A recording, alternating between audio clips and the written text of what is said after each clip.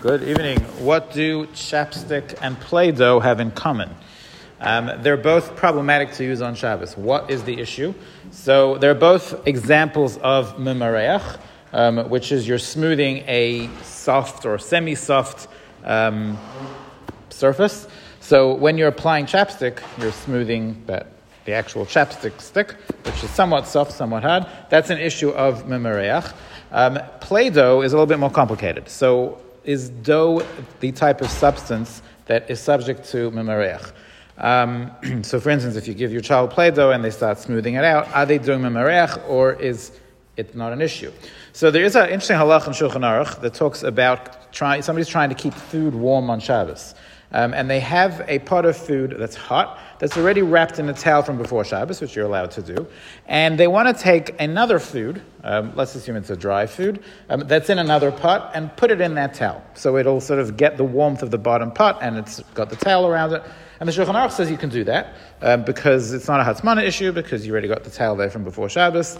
And the Shulchan Aruch adds something very interesting. It says that if that top pot, if you really want to seal in the warmth, it says you can take a strip of dough, raw dough, assuming it's not muktzah, that you set it aside before Shabbos, take a raw dough and put it around the edge of the lid of the pot. And that way you're going to really seal in the heat that's going to be in the food of the pot.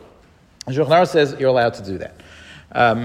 Now, why is that not a bishul issue if you're putting raw dough on something hot? So the Biur Halacha says because it'll never actually cook. It might get a little bit crusty, but it will never actually get to the point where you've turned into something edible. That's not considered, it's not a bishul issue. But is there a mimarech issue by taking that dough and spreading it around the lid of the pot to seal in the heat? So the Magen Avraham says, obviously not. Magen Avraham says, obviously dough is too thick for it to be mimarech. Mimarech applies to like soft wax, or like your chapstick or something like that, where it's easily spreadable. Dough is not easily spreadable, and therefore there is no mimareach. That's not what the Magen Avraham says. The Taz disagrees. The Taz says, no, actually dough is subject to mimareach. It's just that in this scenario we were matter because when you put it around the lid of the pot, you can just put it on, you can just drop it on. You can make a line of dough, just drop it on, and you're not going to spread it in any way, and we're not worried that you'll come to spread it in this particular circumstance. So the Taz says, really, dough and the like is subject to mimareach. It just, in this case, you're not doing that. So the Mechai Adam picks up on this, and Mechai Adam says, so you see that dough in general is the type of thing that is subject to mimareach, and if you were to smooth it, it will be asur for mimareach.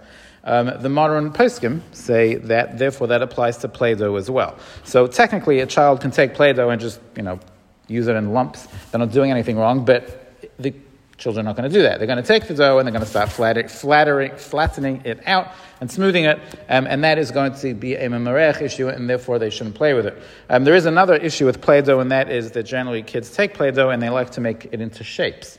As we've discussed in the past, that is a problem of kosev. Even if they're not writing words out of the play-doh, but making something into a meaningful shape, that is also considered, that's tzatzura. You're making a shape that tells a story, and that is another reason not to play with play-doh.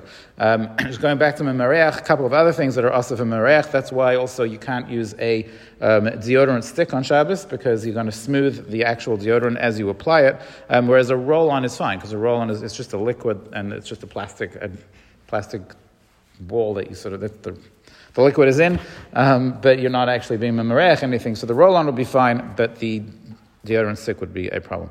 Have a good night.